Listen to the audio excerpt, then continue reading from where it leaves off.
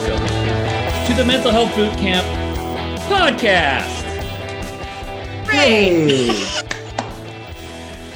This is the podcast where 4 therapists, 3 of us Canadian, 1 of us American, serve you cutting-edge mental health knowledge. I am Ryan Howes, a clinical psychologist in Pasadena, California. And I'm Brooke Lewis, a registered clinical counselor from the Vancouver, Canada area. And I'm Joanna Boyd, also a registered clinical counselor from the Vancouver area. And I'm Chris Boyd, a psychotherapist from the Vancouver area. Right on. Welcome back, everybody. Welcome to spring. Spring has sprung. Sure has. Yes. It's a little warmer. The days are a little longer. Yeah. Flowers are blooming. Flowers are blooming. It's a nice time of year. I like it here because it's nice, not too hot yet, and nice and green, and everything looks pretty nice up there. Oh, that's good. Yeah, it's things here are a mix. So some of the trees just have like baby buds on them, but daffodils are coming up, and I don't know why I said it like that, but I did. And then tulips are going to follow them shortly after. There's so that's crocuses? Croci? Yeah. Croci are already up. Crocuses? Yeah. You know, I don't know. And dewdrops. Croci. Oh, dewdrops. Okay. Yeah. And then shortly, so a few weeks from now, should be cherry blossoms. Oh, those are my favorite. Those are a good time. You guys have a bunch of cherry blossoms? Oh, I know that, I mean, when we would meet in DC, it was oftentimes during cherry blossom bloom season, right? But I didn't realize you had a good population of cherry blossoms too. We do. There's some streets in Vancouver that are just lined with them. And it's cool because the different kinds kind of bloom at different, I don't know. I just feel like the cherry blossom season could last a few weeks. It's pretty great. That is very nice. Yeah, it's funny. One of the highlights going to the symposium, of course, is the blooms. I think it's only been 1 or 2 years we actually got to see them in full bloom. So the cherry blossoms around the basin in DC. So I think Brooke still follows the cherry blossom Instagram page. I do. Yeah.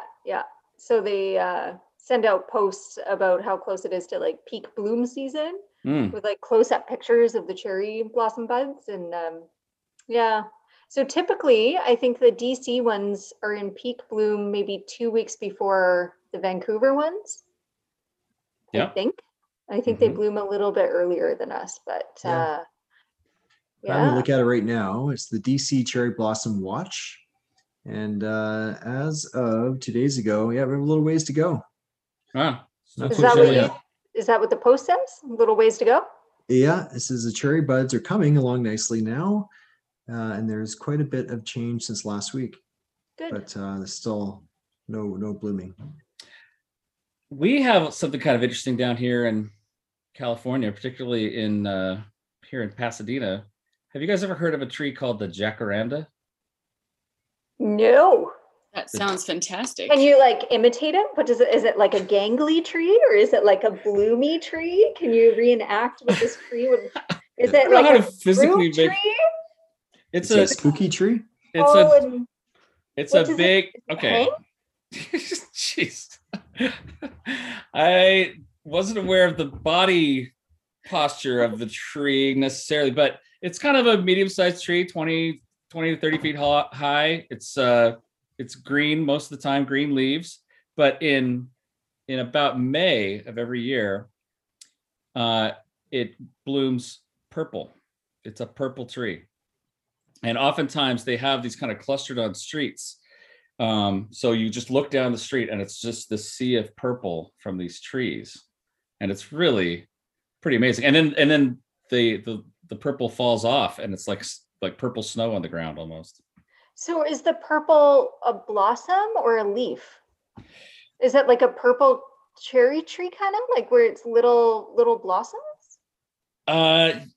Yeah, they are purple flowers. They're little purple flowers that come out. So they're the petals of a flower that fall off, that bloom for a while. They stick around for a few weeks and they're beautiful, and then they fall to the ground, and then you got this nice kind of purple snow. Joe's showing a picture on her phone. They Yeah, almost look like wisteria. it's like a big tree. And it's nice Yeah. big purple. Wow. Interesting. Or Yes. lilac-y. Yeah. Close up of the bud or the blooms. We love blooms. Beautiful. Yeah, it's very nice. Very nice. And Oh, that's wisteria, we also have a lot of wisteria down here too. Is Do they that smell? already They out? smell really good. Jacarandas? Yeah. I am not sure, actually. I haven't really been taking the time to smell. I haven't stopped to smell the jacaranda. Well, maybe look at you them, though. can do that and Okay. report back. Okay, I will do that. Well, I don't think they've bloomed yet. Probably be a month or a little more before they do. But when they do, I'll let you know. And I will definitely give them a sniff. Oh, that's great. Yeah.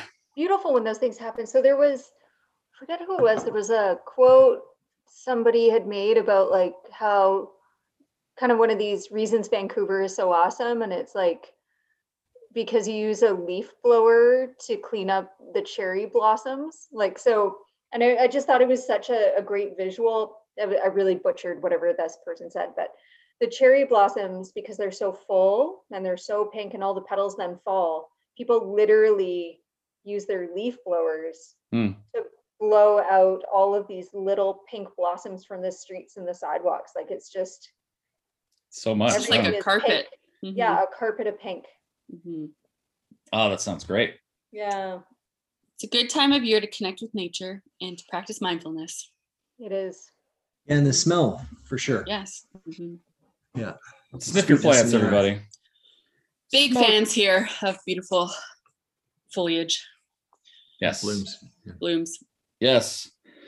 One little announcement here, and that would be that we here at the Mental Health Boot Camp are very open to addressing any sort of mental health topic that you guys are interested in. So if you have one that we haven't touched on yet, this is actually our 35th episode today. Holy Wow. moly. 35 of these, and we've covered a lot of ground, but we certainly have not covered all the ground in mental health. There are many more things that we can talk about. But we mostly want to be aware of our listeners. And if there's something that you have any interest in at all, even if it's just a fleeting thought, hey, that might be kind of interesting to hear about, please do drop us a line at info@mentalhealthbootcamp.com and let us know what your area of interest might be. We'll do our best. We'll either talk about it ourselves, or if we feel like we don't have quite the expertise, we'll find someone who can. We'll go like that, right? So Yes. We'd like to hear from you. For we sure. love hearing from you guys. Now that we're Mhm. on 6 of 7 continents and most of the states and most of the provinces, we would love to hear from you guys. So, all righty. With that having been said, who's our ambush tonight? It's me. That's Brooke. All right. Brooke always gives us a doozy. So let's dive in with a Brooke ambush and we'll see where this goes. All right. I'm sending. All right. Okay, it's coming across the border. It's past Like the dancing. customs. Getting all ready.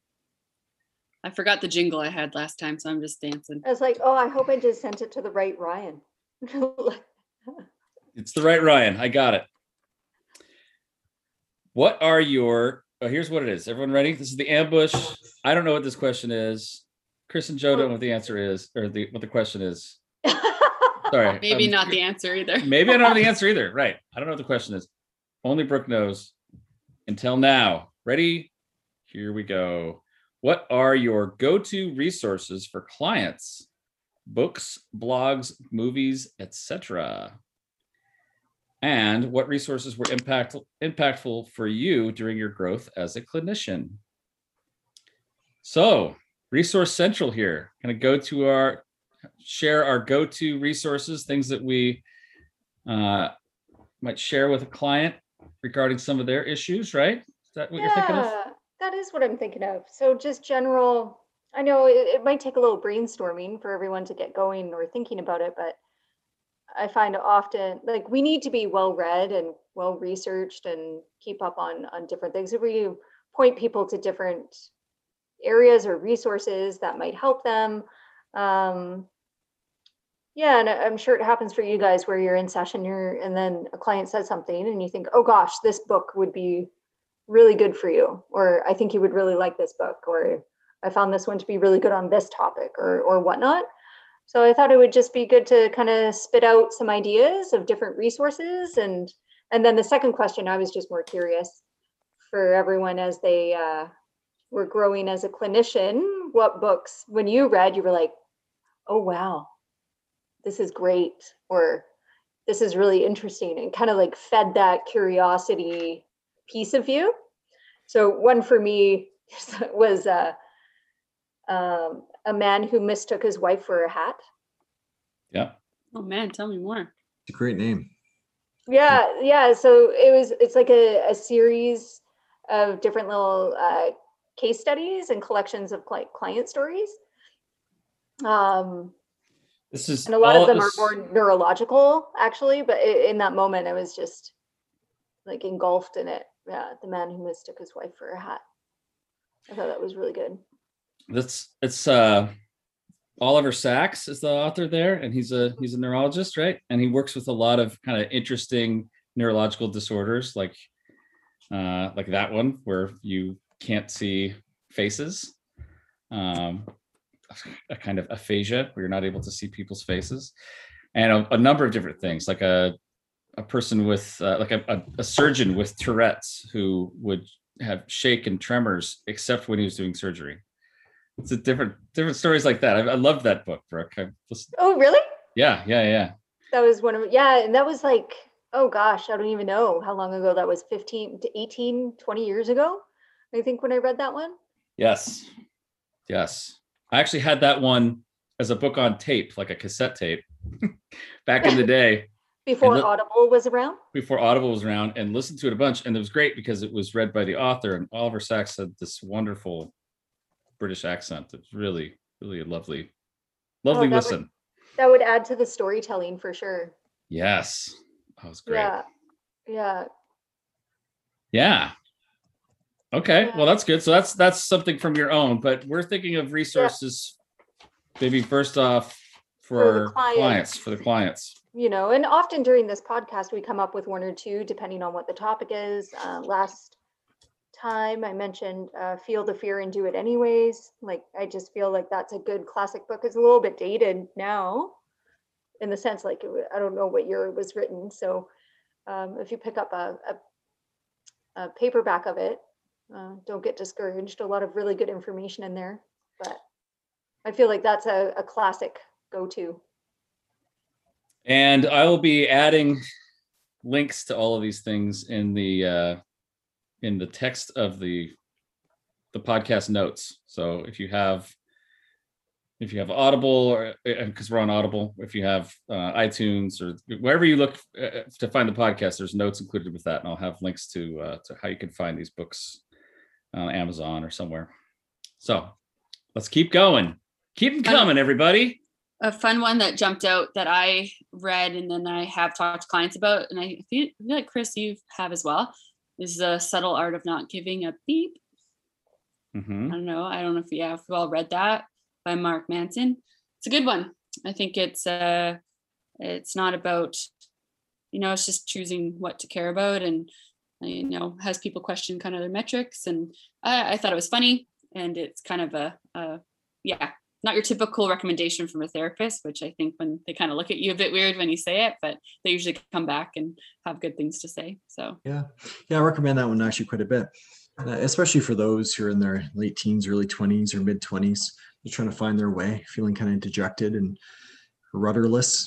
But as you mentioned, talking about metrics and values, and a lot of good tidbits of information in there, and backed by a lot of good sound psychology. So an engaging story for sure. So I definitely agree with that one, with that recommendation.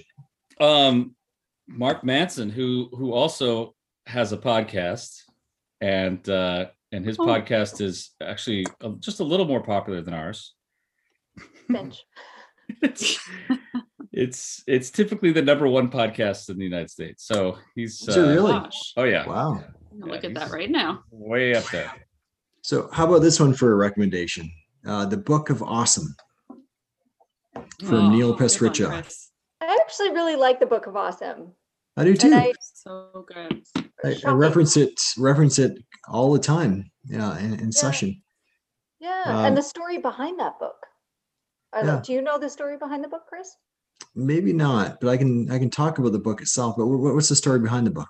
So apparently, he had a crummy year. I might be wrong on this, but as far as I recall, he had a pretty crummy Oh. year, and then he decided that he didn't want to have a crummy year again. So when blogging was a bit newer, he decided that every day he was going to blog about something that happened in his day that was awesome. And it was just going to be a short little snippet of whatever that was so he could focus on it. And so it started as a blog, and he just blogged all these things, and it became more and more popular, and then it was published as a book. But it was out of the intention of, I want to change my mindset. Interesting. Yeah. So is that the one that's kind of written? It's almost like a parable. It's just the Book of Awesome, talking about love and all of that. Or is that? Yeah, How does it's it go? Yeah, it's like these smaller moments, or these moments that are awesome that we kind of appreciate. So a lot of the things that kind of happen day to day, but we don't really focus on them too much. So like waking up and pouring the perfect milk to cereal ratio, or turning on the radio and your favorite songs just starting up. You push the elevator button and the door opens right away. Yeah, which is a great one for our office because our elevator is Oh, extremely man. slow. Yeah. Yeah. So actually, I showed up at the office the same time as Joanna, and she pressed the button. I actually walked up the 3 flights of stairs, got in the office, was talking to her admin assistant, and Joanna was like a minute or two behind. It took forever. Yeah. Yeah. Or the feeling right after you sneeze. That's one Yeah. of them in there. Or the Or the cool- cold side of a pillow. Yeah. I was about to say that. So good. Yeah. And then he expands. So there's probably, I don't know, anywhere from 150 to 300 words per page. Oh wow. Okay. It's an All easy right. read. I think it started out as a blog, actually. Yeah. So you can look it up as well. Mm-hmm. Got it. I think I was mistaking that book for another one. So glad that you clarified that. Okay. I was thinking of the Awesome Book of Love, I think is what it's called, which is more like a shorter, very positive, upbeat kind of a illustrated book, which is really nice. But I like the Book of Awesome. Let's go with that. What else do we have? Now, I guess we're kind of going with general books. I guess we can get into specific issues that people deal with as well, but Yeah, I'm sure we all have books for different things, Mhm. right? So it's just kind of interesting to hear what people like. Based on the population I work with, like there are extreme emotions and things, and then you talk about the parenting behind that, like when you were smaller and what were your parents like and attachment and whatnot. So more recently, I've been talking a lot about a book, Surviving the Borderline Parent. oh, And so it's a book, but it's not overwhelming. Like it's almost written like a workbook. Like it's just very tangible. The font's a good size. Here are action steps on how to put boundaries. Here are examples of how that might go or what to expect, and normalizing the response. And yeah, and so it makes it quite tangible. I also am a big fan of like trauma memoirs. So if clients are looking to normalize their experience, I try and find a trauma memoir for them. Yeah, I've been recommending for people who are just kind of need some inspiration to kind of endure and move on, like a trauma memoir. But really, almost any biography that you read is about overcoming adversity of one form or another. Absolutely. And so sometimes if someone has a particular interest area, might say, hey, let's find out what this prominent person's biography was about, and it's usually about, oh, I had this struggle, and I was able to overcome. Yeah, Portia de Rossi, Ellen Mhm. DeGeneres's wife there. She has a memoir called Unbearable Lightness. Mm. And so that was about her eating disorder, Mm. actually, and her journey through that. That would be a slight trigger warning for persons with eating disorders, because it is somewhat descriptive, but I thought that it was pretty well done, and her journey to acceptance by the end of the book. Yeah. In a past podcast, we've referenced, of course, Viktor Frankl and Man's Search for Meaning. Good That was one. So many times. So many times. We're big Frankl fans here. Yeah. So, of course, that one kind of chronicles his life experiences, living through the Holocaust. He was in for, I think, two different concentration camps over the span of 4 years, and kind of talk about how he was able to navigate through that and trying to find meaning and purpose. He has a couple of great quotes. Between a trigger and a reaction, there's a space, and that space is our freedom to choose our response. In our response lies our growth and freedom. He also talked about everything can be taken away from a man, a woman, but one thing, and that's our freedom to choose our response in any given set of circumstances, or sorry, choose our attitude in any given set of circumstances. So it was kind of neat. His experiences were horrific, but he grew to become fond of these little moments throughout the day. Maybe he was a trained medical doctor, a psychiatrist, I believe, and so he would help people out, but appreciating the sunset, or those moments of prayer, and also just focusing on the people he loved and cared about kind of gave him some strength to get through the dire situation. So pretty graphic, pretty raw, pretty intensive. But then he introduces his form of existential theory. So kind of the search for meaning and purpose is called logotherapy at the end of that book. Yeah. Right on. Very helpful for a lot of folks. I find that questions of meaning and purpose are pretty central to a lot of my clients' issues. If you kind of dig down, like what's beneath that? What's beneath that? What's beneath that? Okay, it goes all the way to meaning and purpose. Yeah. And we can all use some help there, I think. Yeah, the fact that you find meaning in suffering is, quite the message. Definitely. What else we got? Are we going topic, or are we just gonna popcorn it? Popcorn away. Popcorning. When you talked about mistaking that book of awesome, Ryan, with the love, when you said love, I thought about the love languages. The 5 love languages. I think it's Mark Chapman, I believe. Gary Chapman. Gary, thank you. I got Mark. I think Mark Manson confused there. Everyone's a Mark. Yeah, great one. It goes through the 5 the 5 love languages. So it could be words of affirmation, gifts, acts of service, quality time, and physical touch. And so you're able to read through it and see what you can identify and kind of learn about not only romantic relationships, but really, parent-child relationships. I think there's one specifically for teens. And it could kind of help you identify how you receive love and also how you might give love, and learn about the other people in your life as well. So kind of an interesting read. I like that one too, because it's very user-friendly.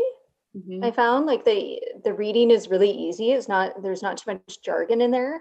And I found that the author was really good at like kind of poking fun at really normal circumstances that couples might get into. Like a husband comes home with flowers for his wife, but his wife's still upset because he didn't take the garbage out or empty the dishwasher. Like, because he was trying to show love, but that's not how she receives love. So if he had emptied the dishwasher and knew that, then it would have meant more, But I feel like when couples read that type of story, they chuckle because they can see themselves in that, right? So I like that one too. Just it's so user friendly and relatable. Definitely. I hate to name drop here, but I was able to interview him Gary Chapman, Ooh. several years ago.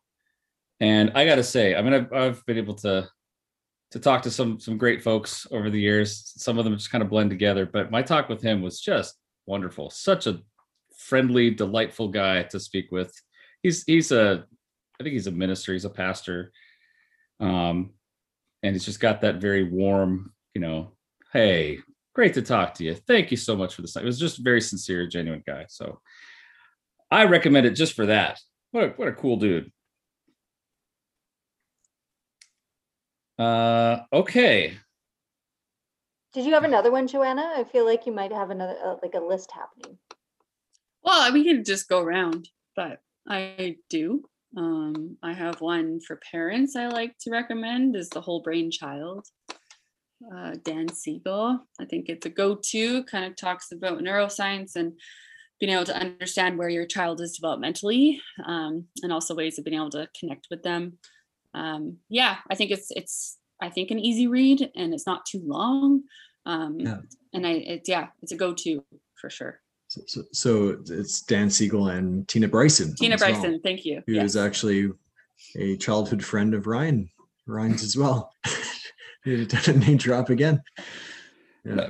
Not really a childhood friend, but a longtime friend. That's for sure. Longtime friend. Okay, I thought you guys grew up together. But, well, I mean, it feels like it. It's been about 20 years that I've known her, and she's a good family friend and a fantastic speaker. If you ever get a chance to see her speak at a parenting conference or something, she's amazing. So, and prolific. She's written a lot of. The two of them have written several books, and she wrote one herself. Bottom Line for Baby. Just came out this last year. Oh, cool. That's great. So yes, good stuff. Whole Brain Child, like it. And then if we're doing developmentally, I read Untangled, which I've referred to a few people, and I thought that was a good one. So it's more about raising adolescent females. And that's the one that uses the metaphor of a pool. So as a parent and family members and community members, you're the edge of the pool, and your teenage daughter is going to hold on to the ledge, and then she's going to push off and try and swim in the deep end, and she's going to flounder a bit, and she's going to try and tough it out, and you're going to see her struggle. But when she's tired, she's going to come back and hold on to the ledge. And so you're going to kind of feel this, hey, mom and dad or family or whomever, I need you. And then like, no, I'm good. I'm independent. I'm going to go do my own thing, and then come back and hold the ledge. And no, I had a bad nightmare. Can I sleep in your room? Nope. Oh, no. Can I stay at my friend's house for the next week? Or, just kind of that yo-yo and what to expect from that developmentally. So I found that it was really, easy to read again and user-friendly and gave some good perspective. So I suggest that to parents kind of often right now. Good stuff. I won't tell you that I interviewed her too. I won't say that. Ryan, is there many people you haven't interviewed though? Actually, a lot of people on this list. I did not interview Viktor Frankl. Cool. He passed away several years ago. No, there's a lot of people I haven't interviewed yet. Like Oliver Sacks, he also died a few years ago. Like Irv Yalom? Irvin Yalom, I have been able to interview. What's that? Gabor Mate. You haven't? Oh, no, I have not. I have not. Canadian content there, Gabor. So Gabor actually has a good one for addictions in the realm of Hungry Ghosts. Oh, that's a good one. That's a good plug. He wrote that a while ago, so a lot of people in the field up here have read that book. And then more for a clinician, there's another fellow up here, Bruce Alexander, and then he wrote The Globalization of Addiction, which had Rat Park. I think we talked about Rat Park maybe in one of the yes. podcasts. Mention it again real quick here. Yeah, so he had like a little rat dude and put the rat in its own cage and had the water drip, and then he had the water drip but with a drug in it, and obviously the rat he had to like tap to get the fluid, so he kept tapping the one with the drug in it, and then so the rat eventually was only tapping that one, so successfully addicted to that. And then they put the rat into Rat Park, and Rat Park is like the best place ever for rats. A whole bunch of rat friends and things to run through and build tunnels and all kinds of things for rat fun to happen. And then it also had the 2 little drips, one for water and one with the narcotic in it. And all the rats in Rat Park drank out of the one with the water. And then when they put the addicted rat into Rat Park, it didn't take very long before the rat stopped using the one with the drug and started only tapping the one with the water. And so he started looking at the sense of connection and belonging and community in relation to addiction, and how we really need to take a look at that environment and making sure that we're staying connected and doing all these other things. So anyways, that one's a bit of a heavier read. It's more of a clinical read for clinicians, but in the realm of Hungry Ghosts, great book by Gabor. So Gabor works on the downtown east side up here in Vancouver, which is quite destitute. So I think we've mentioned it in the podcast before. It's the lowest income postal code for all of Canada. And there's vast numbers of homeless people or persons on assistance and huge addiction population.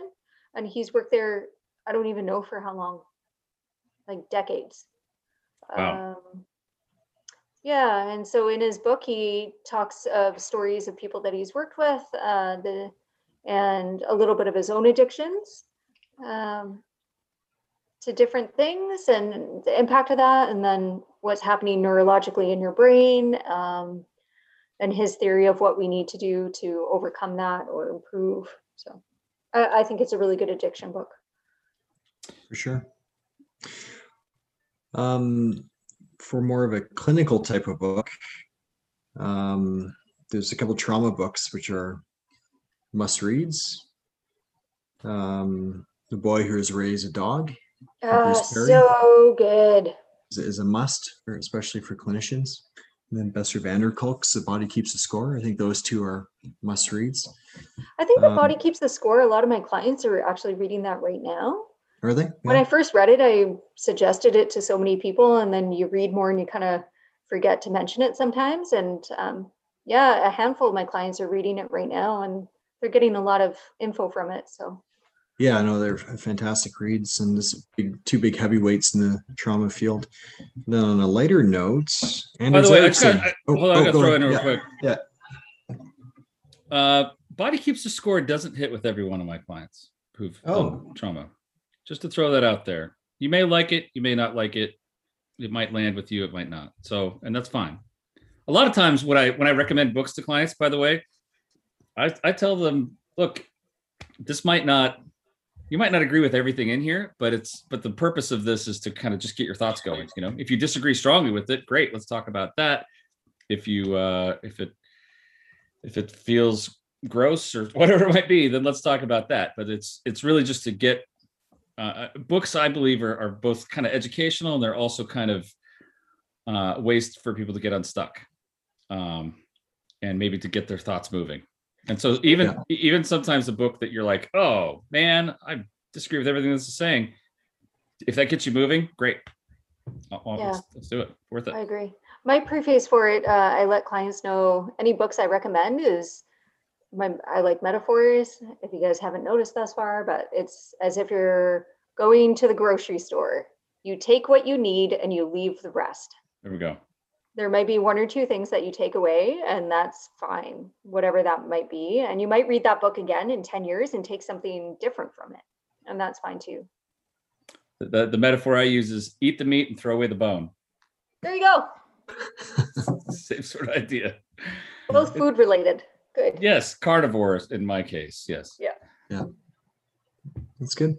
Yeah. The other one I was going to mention on a lighter note is called Peak by Anders Ericsson. And Anders is like the expert on expertise. I've been referencing it quite a bit with clients, and kind of fascinating. He talks about how there's this belief that some people are just better at completing certain tasks than others. And he looks at the research, and he said that oftentimes, some people can understand things a little quicker, but you can close the gap by deliberate effort. So if you practice and have mentor and find out what you need to work on, then you can excel in whatever field you want. So he actually goes back and looks at all these amazing, iconic people, and who are people just feel that they are just natural, gifted individuals. And he looked into it and realized that no, actually it was a lot of mentorship from caregivers and a tremendous amount of hours practice. So he was actually the one that quoted the 10,000 hours of practice, but deliberate practice though. So it's not just practicing the same thing over and over and over and over again. It's trying to find out what you need to focus on most and honing in on that. So yeah, it's a good message in there. Mhm. So you were saying one last thing about that one is one of the biggest obstacles is getting over the belief that you're not good at something. So if you can actually get through that belief, and I know I've harbored beliefs like that, like I'm not good at math, and I'm not sure my mom's listening, but she's like, I'm not a good singer. But a lot of it goes back to early experiences in our lives where you started to develop that perception of yourself. But you can kind of break through that and thrive. Wow, it's great. Yes, common misbelief, misperception out there. Malcolm Gladwell came up with the 10,000 hours of practice to get expertise. No, Malcolm Gladwell is a very gifted journalist and reporter, and he brings things together. It was Eric Anderson. What? Anders Ericsson. Anders Ericsson, not Eric. Yes, Anders Ericsson, who came up with the concept. It's actually Manson Erickson. No, it's Mark Erickson. Oh, let's not confuse this. This list is getting big enough already. Let's go. What else we got here? Go ahead, Joe. The highly sensitive person. Yes, that's a great one. Elaine Aron. I had to look up the name here. Essentially, and I have a little blurb here, but it says, what it means to be a highly sensitive person and how to handle it, or how to handle a finely tuned nervous system. So it talks, for clients I have who might be sensitive to like a lot of noise or just busy days, or they've bright lights or different things like that, or they just feel like they're overly sensitive. I recommend this book because not necessarily something to be ashamed of, and they're able to kind of learn of how they can use their highly sensitive traits to their advantage and learn to thrive kind of having those traits. So that's a great book. The clients I have recommended it to definitely come back and are like, this is me. And, it kind of normalizes a lot of their sensitivities. Versus feels like something I need to change. So. Yeah. Very nice. And on that one, a complimentary one, because often, not always, but HSP, highly sensitive persons, I think, more often than not, they have high introversion traits as well, right? So the introvert advantage is a good one to, again, normalize and find all the superpowers with something that, like, the world is unfortunately more biased towards extroverts, and so it's but there are more the superpowers, but there's more introverts. So it's good to read about the power of introverts, right? Mm-hmm. Another would be Susan Cain's book Quiet, which is the same topic basically about introverts, and there, gosh, I can't remember if she said it was 60 or 70% of us are lean introvert, but extroverts tend to hold the higher positions and kind of have the more fame, of course. She also has a really good TED Talk. Susan Cain? I forget what the name of that TED Talk was, but is about introversion. On that, I'll just throw one more into that handful of the sensitivity ones, would be the Empath Survival Guide by Judith Orloff, another life strategies for sensitive people. So I haven't heard of that one. Is that one just more like a self-help one? Kind of again, normalizing sensitivities and helping you kind of navigate being more of an empath and kind of taking in a lot of people's things and setting boundaries. And what was the one that you said, Brooke, the introvert one? The Introvert Advantage. Ah, wow, man. We're gonna have a good list of books here for people. This is going to be a massive list of books. Yes. Yeah. And I'll tell you right now, I'm not going to put them in any particular order. Just what we've been talking about. We can categorize this and index this. Just you got to sweep through. Good luck. Google them. Yeah. Kind of switching to Traumaland. A book I found that was really impactful was Know My Name by Chanel Miller. I don't know if other people have heard of this. So she was the victim in the Brock Turner case. Brock Turner was the young male athlete in the States. And there was a sexual assault case against him. So Chanel Miller was the victim, and throughout the case, her identity was protected. So hence the name of her book. So it was her experience of everything that had happened. Again, a little hard to choke down a bit, but it is the reality of what people experience. And I think it's important to normalize that experience as it goes along, that there is going to be a roller coaster of emotion. And she explains that really well in a firsthand experience. So yeah, I thought it was really well done. Very nice. I've got a growing list going here. I'm going to share a few of these. That's all right. You've just been like writing the whole time. I'm so sorry. Go. I mean, I've been writing. It's just, I mean, otherwise it would take me forever. Okay. I'm going to go ahead and jump to one of the more formative books, or a couple of the formative books for me when I was in graduate school. And at the top, a book that I've probably reread 5 or 6 times as a therapist is The Gift of Therapy by Irvin Yalom. So good. It is if you've been in therapy, or if you are a therapist, it's a must read, really, or if you're interested in therapy, because it's so great. He breaks it down. There's like 80 or 90 chapters, because they're just a page or two long. And it's just these little points of like, create a new therapy for each client, or little ideas that he has about little like tips from this wise, I call him the grandfather of psychotherapy. Like he's just got all this wisdom, and he writes so eloquently. Could not recommend that book more highly. It's fantastic. A book, I have to admit a conflict of interest, because I know this person and was able to give her an endorsement for this book, but a woman by the name of Anna Borges wrote a book called The More or Less Definitive Guide to Self-Care. Just came out a couple of years ago. And she used to write for BuzzFeed and then for Self. She's not a therapist, but she was a health writer, and very highly informed. I think she's going to become a therapist at some point. But she just breaks down just dozens, if not hundreds, of little self-care tips that people can do. Some that you might expect, breathing and that sort of thing, but some that are counterintuitive, or things you wouldn't really think of. Very inventive, creative things. I mean, she's a BuzzFeed writer. You got to think, they're thinking in a very creative and maybe off the beaten path sort of way. It's a great book. Highly recommend that for someone who's just thinking about basic self-care habits. And speaking of habits, Atomic Habits is a book that I recommend to people often. And this is a book,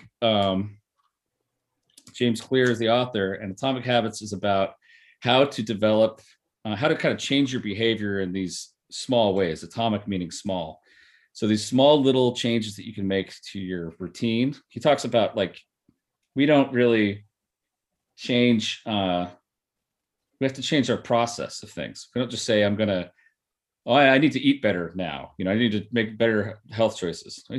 He talks about, no, you have to have that as part of your process. You're going to plan out what your meal is, or you're going to only shop in certain parts of the store, and you're going to just make that a part of your regular routine. And that's how these changes occur. It's a fascinating book if you haven't taken a look at it before. I like that one. That is a good one. Yeah. Have you read that, Chris? I have. Yeah. It's really good. Very practical, as you mentioned. Yes.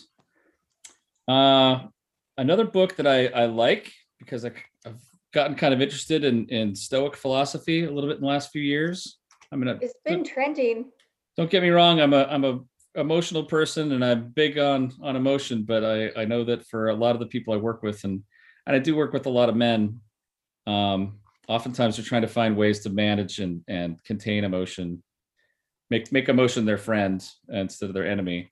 And the book is called The Obstacle is the Way, by Ryan Holiday. And it's a really nice kind of summation of Stoic theory and put into practical terms. And it really helps people to know how to kind of choose when emotion is going to take the driver's seat and when logic and reason is going to take the driver's seat. It's a very nice summary of Stoicism. Brooke, you mentioned a book about a borderline parent, right? Yeah, Surviving the Borderline Parent. Surviving the Borderline Parent. There's a great book that I used to recommend, and I think it's still very pertinent. It's just called Narcissistic Families. I think it's Pressman and Pressman are the authors. And that's just about, like, if you grew up in a family where one or both of your parents were narcissists, what that can do, what kind of impact that can have on you and what you can do about it. Great read. I've for a period of time there, I was working with people who had very narcissistic parents, it seems like, and they found a lot of help from that book. Okay, I'll pause there. Give someone else a chance. I've got a few others, but I'll save them for later. Great list. Yeah. Good. So good, right? Like, it takes a minute when you're like, oh, books. But once we start talking about the books, it's like this and this and this and this and this. And this is a massive list we're growing. Well, here. I feel like really we should just have a digital library of titles under different areas that we kind of vet books for each other. Like, hey, this is what I rate them and why, and our own little book inventory, I think would be really helpful as clinicians and maybe for special listeners. Yes, I like that. That's great. Mm-hmm. Donate to our Patreon page and you can get access to, well, we don't have a Patreon page, so. We don't, no. Yeah. Well, maybe we'll develop that. It'll be the Mental Health Bootcamp book list. Yeah. Oh boy. Don't go there now because I haven't bought that yet. Doesn't exist yet. Doesn't exist. Okay, let's keep going. Another one I've referenced quite a bit is I think it's just an Audibles actually, called Take Control of Your Life by Mel Robbins. So Mel Robbins, I think she's a professional life coach, a big fan of therapy. I can't remember what other education she has, but I got to give her credit. Her way of conveying her ideas is crisp and concise and practical. And the idea that how she approaches fear, as well as some ways to respond to it and kind of get your life back on track, I thought was very helpful. So she talked a lot about defense mechanisms, and I thought she did a good job of highlighting some really common ones. So I'll give Mel Robbins a shout out. So easy read, very engaging. She's a pro. Easy to listen to. And then speaking of Audible, I listened to it on Audible. Maybe that's why I didn't stand out. I'm surprised I didn't share this earlier. Chris, I think you've listened to it, and Ryan, you've listened to it. Lost Connections by Johann Hari. Darn good book. Joanna, I don't know if you've got there yet, but I have not. Highly recommend it. Yeah, we just it's very Malcolm Gladwell-esque, I guess, but yeah, what a fantastic read. Highly recommend that one. Lost Connections is about the idea that he kind of has the theme of the story is depression is not just about brain chemistry, and he talks about the many different factors that go into depression and the many, many different ways that people can treat depression that are not strictly just limited to medication. He says that, medication can be helpful sometimes, but we've kind of gotten to a place in society where people feel depressed and they just go to their MD, just get a an SSRI depression medication, and then that's it. And oftentimes the problems don't really resolve because there are difficulties in their family, difficulties from their history, from their past, difficulties in society that perpetuate these depressive symptoms. And we need to take a more comprehensive look at what's causing depression in order to really work to treat it. Is that a fair summary? Yeah. That is a fair summary. Yeah. It's great. I wouldn't mind just paying attention to the time. Ryan, if you want to give the rest of your list, but I'm curious if there's anyone else of like you developing as a clinician, if there was a book that you read. You've shared yours. I wonder if Joanna or Chris has one or two as well, just kind of pivotal throughout your development as a clinician where you read it and something just struck, you know? Chris mentioned it already. The Boy Who Was Raised by a Dog was a big one for me, just in trauma work that I do. I thought that was, just fascinating. And I think really got me into trauma work, I think. I just wanted to give a quick The Power of Now for people who are looking into mindfulness. Eckhart Tolle. I feel like that's a big one. Good. But share it now. Yeah. Power of Now. Power of Now. Yes. But for me, I'm for sure the ones I mentioned already, but Dan Siegel too, as a clinician. His first book, Mindsight, was I felt was a bit of a game changer. And then the work of Scott Miller. I don't know how I read his books a while ago, but just as just the important elements and qualities of therapy. I thought that was interesting, intriguing. Yeah, another trauma one from earlier on. I don't know if you've all read it, but A Child Called It. Dave Peltzer. Pretty sure that's the author. Again, like just horrendous trauma history there. And so there's a series of books that he's written of his experience, but not so much from a clinician perspective, like it's more of a memoir book, but yeah, very interesting. But I agree, Dan Siegel was big. Lisa Ferencz, Letting Go of Self-Destructive Behaviors was big for me.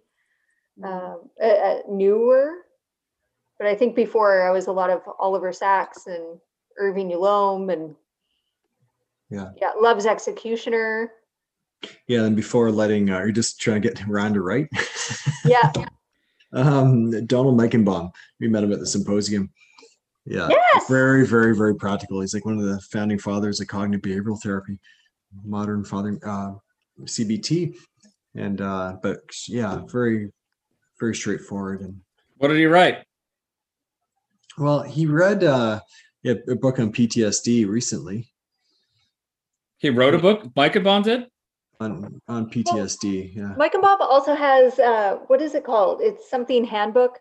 So I actually have two copies because one copy I dropped a bunch of coffee on, and so it's waterlogged. So then I bought a second one, but I think those went missing because I think somebody maybe took them from my office. But he's so funny, Meichenbaum.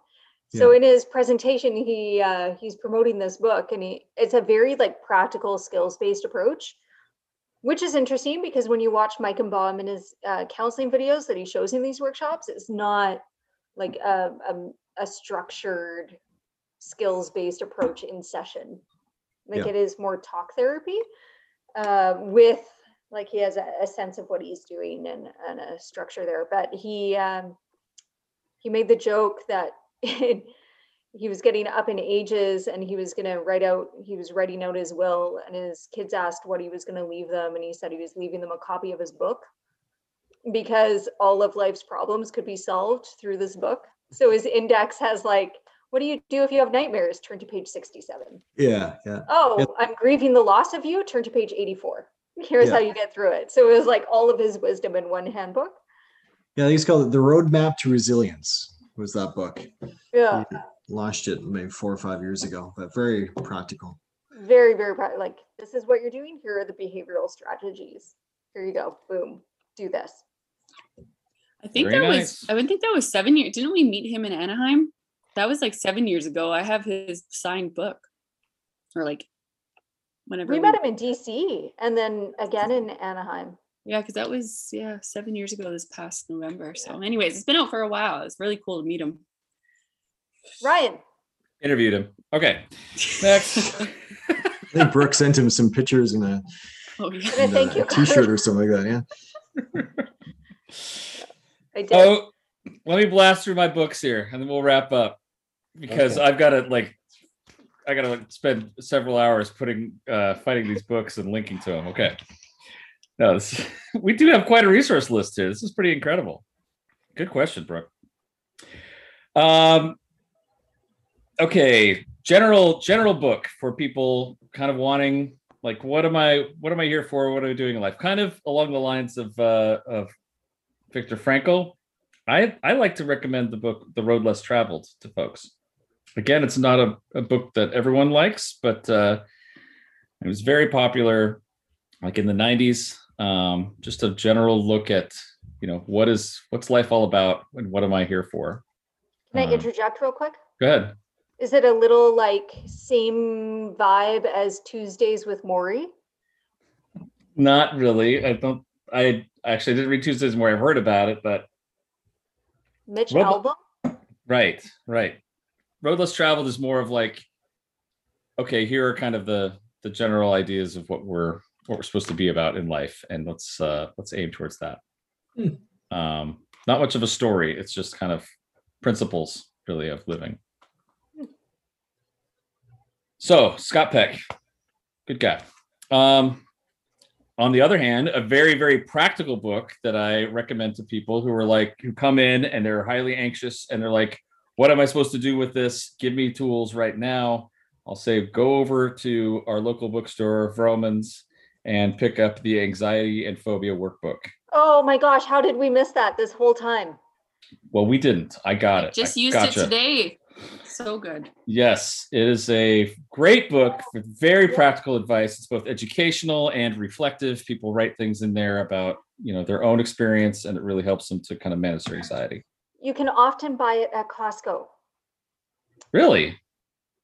Wow, that's great. I don't know if it's there right now, but I think because there's always new editions coming out. One of the times I bought mine at Costco. Great. All right. Well, wherever you need to get it, Anxiety and Phobia Workbook, very popular. I think oftentimes the number one anxiety book on it's great. on the list. Looks intimidating, but don't be intimidated. No, it's like a spiral bound book. You kind of flip through it, pick the exercises you want to do, and it can be very helpful. Mindset by Carol Dweck is a fantastic book. We've spoken somewhat about mindset already here, but Carol is the one who kind of put the whole idea in place of if it's important to have a growth mindset rather than a fixed mindset. When you encounter an obstacle, instead of thinking I'm no good at that, thinking, okay, this is a challenge. What do I need to do to overcome it? And we're not just born with a set of talents that can't be developed. We can grow our skills, right? So that's a great one. Another one that's kind of along the lines of the Anders Ericsson a little bit is a book called Deep Work by Cal Newport, which is about being able to, it's kind of like getting into the flow. Like, how do you just focus and go deep into your work and, work with all of your attention, all of your focus, and really get some of the work done. It's really a good one for people who are working on like creative enterprises or trying to be productive. Finally, on this part, one other section to do here. One of the books that was both foundational and it's another one that I've reread a few times in my life. It's a book called Being and Loving by a local psychologist down here by the name of Althea Horner. And it is, I feel like, one of the most just wide-reaching, like, here's what it means to be and love. Like, that's what she kind of is talking about. Like, who are you as a person and how do you relate to other people?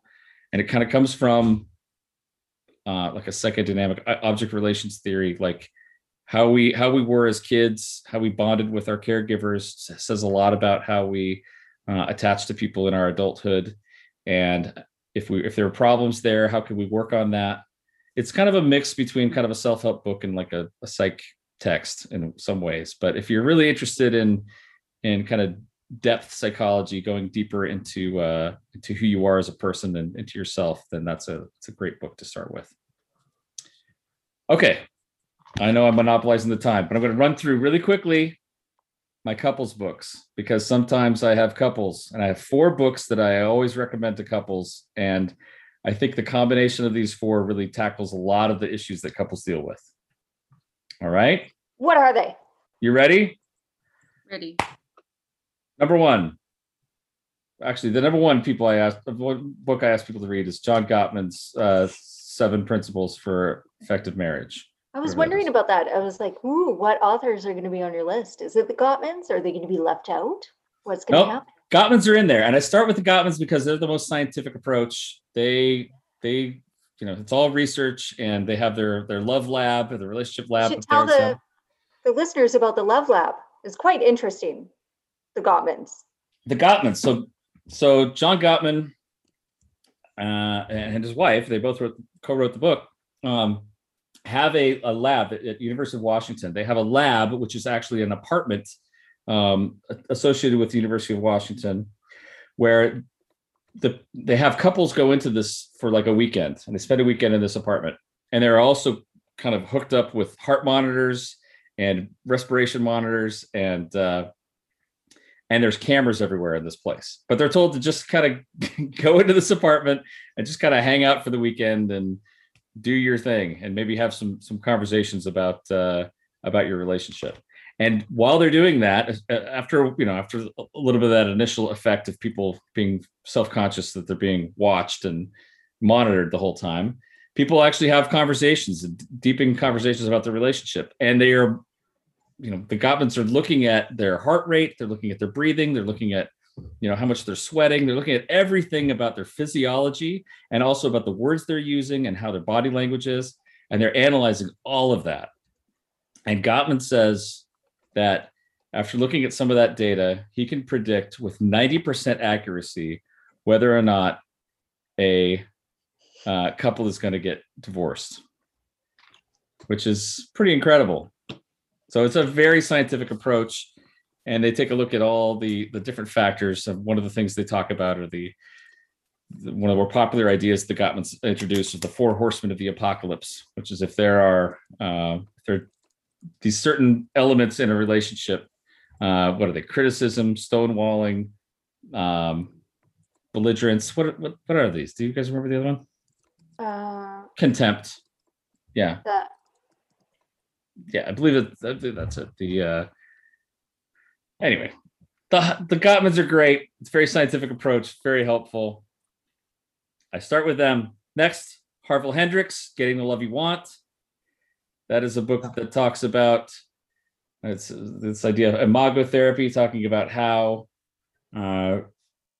what you witnessed as a child, looking at your parents' relationship, was kind of a role model, and how you relate to your partner in adulthood is either kind of working through some of the issues that your parents had sometimes, or trying to replicate what your parents had, and just kind of ties that whole childhood experience of relationships to adult experience of relationships. It's a very fascinating book. Have you guys read that at all, or listened to Marvel? I haven't, but oh, you guys, it's never really come up like in a case consult either, or anything like that. Yeah, no, not familiar. Guys, I recommend Hendrix. It might be one that you don't agree with, but it really raises some interesting questions. Next on the list, Sue Johnson. Hold Me Tight. Yeah. This whole idea of emotion-focused therapy, and really focusing on what are the underlying emotions in the relationship. And if we look at those, then maybe we can bypass some of the conflicts that people have. We learn to have empathy for one another and really bond on this emotional level, and learn to work through attachment problems in relationships. So Sue Johnson, Hold Me Tight is That's a winner. She's a big shot in the field. And finally, the last book we're going to mention, I think the 150th book we're going to mention here, is David Snarch, Passionate Marriage. That's a book that I like a lot. Some people find it a little controversial. His whole approach is about differentiation. He says that for a lot of couples, their problem isn't that they're too distant. It's actually that they're too kind of emotionally enmeshed with one another. And that what they really need to do in order to find passion again in their marriage is to become differentiated, which means kind of find yourself again. He talks about how couples who are, when you're dating, it's me and you. When you're married, it's we. And you kind of people kind of lose their identity in the marriage and kind of form this amoeba of we-ness. That's no longer exciting. That's no longer thrilling. Chris, you liked that term, we-ness, didn't you? An amoeba of we-ness. That's good. An amoeba of we-ness. Yes. That's going to be your profile tagline for everything for the rest of your life. An amoeba of we-ness. Yes. Wow. Yes. And so he talks about how to maintain a sense of self while being in a relationship, have your own identity, and also be with the other. He also talks about how it's more exciting sexually to be with someone who is an other instead of someone who's just like me. If there's no otherness there, then there's not that much excitement. So that's David Snarch. Whew, guys. It's a good list. So many books. And there's so many more, right? It's just, I can only imagine being a client trying to figure out which book to read on what, Yeah, I think it's so important for us to talk about these things, to vet the information. Granted, we all come with our own biases of what we're reading and what we like or don't like, and what we're drawn to, what we think is good or not so good. But we are educated in the realm, so, and we read a lot. So if there's favorites in certain areas, I think people might find that helpful. And we've just thrown out a ton of books to you guys, but if you're interested in this podcast, you probably have a bunch of favorite books of your own. Probably some self-help books, some mental health books that you've read. So please come to our Facebook page at Mental Health Boot Camp Facebook. And put your recommendations under this episode. What books do you think are interesting for you? Mm-hmm. Or if you have questions, if there's a certain topic you'd like to know if we have any expertise or have any book recommendations, then write to us at info@mentalhealthbootcamp.com or just message us at our Facebook and we'll see if we can help. For sure. I feel like there's many, many, many more books that we would be able to recommend. Yes, absolutely. Okay, that's it. Like and subscribe on Apple, Google, Podbean, or Audible, or Spotify, or YouTube. Send your questions to info@mentalhealthbootcamp.com. Visit us on Facebook or Instagram. Tell a friend or two or 20. And we will say goodnight for now. We got some reading to do. Good night, everybody. Bye, everybody. Good night, everybody. Bye.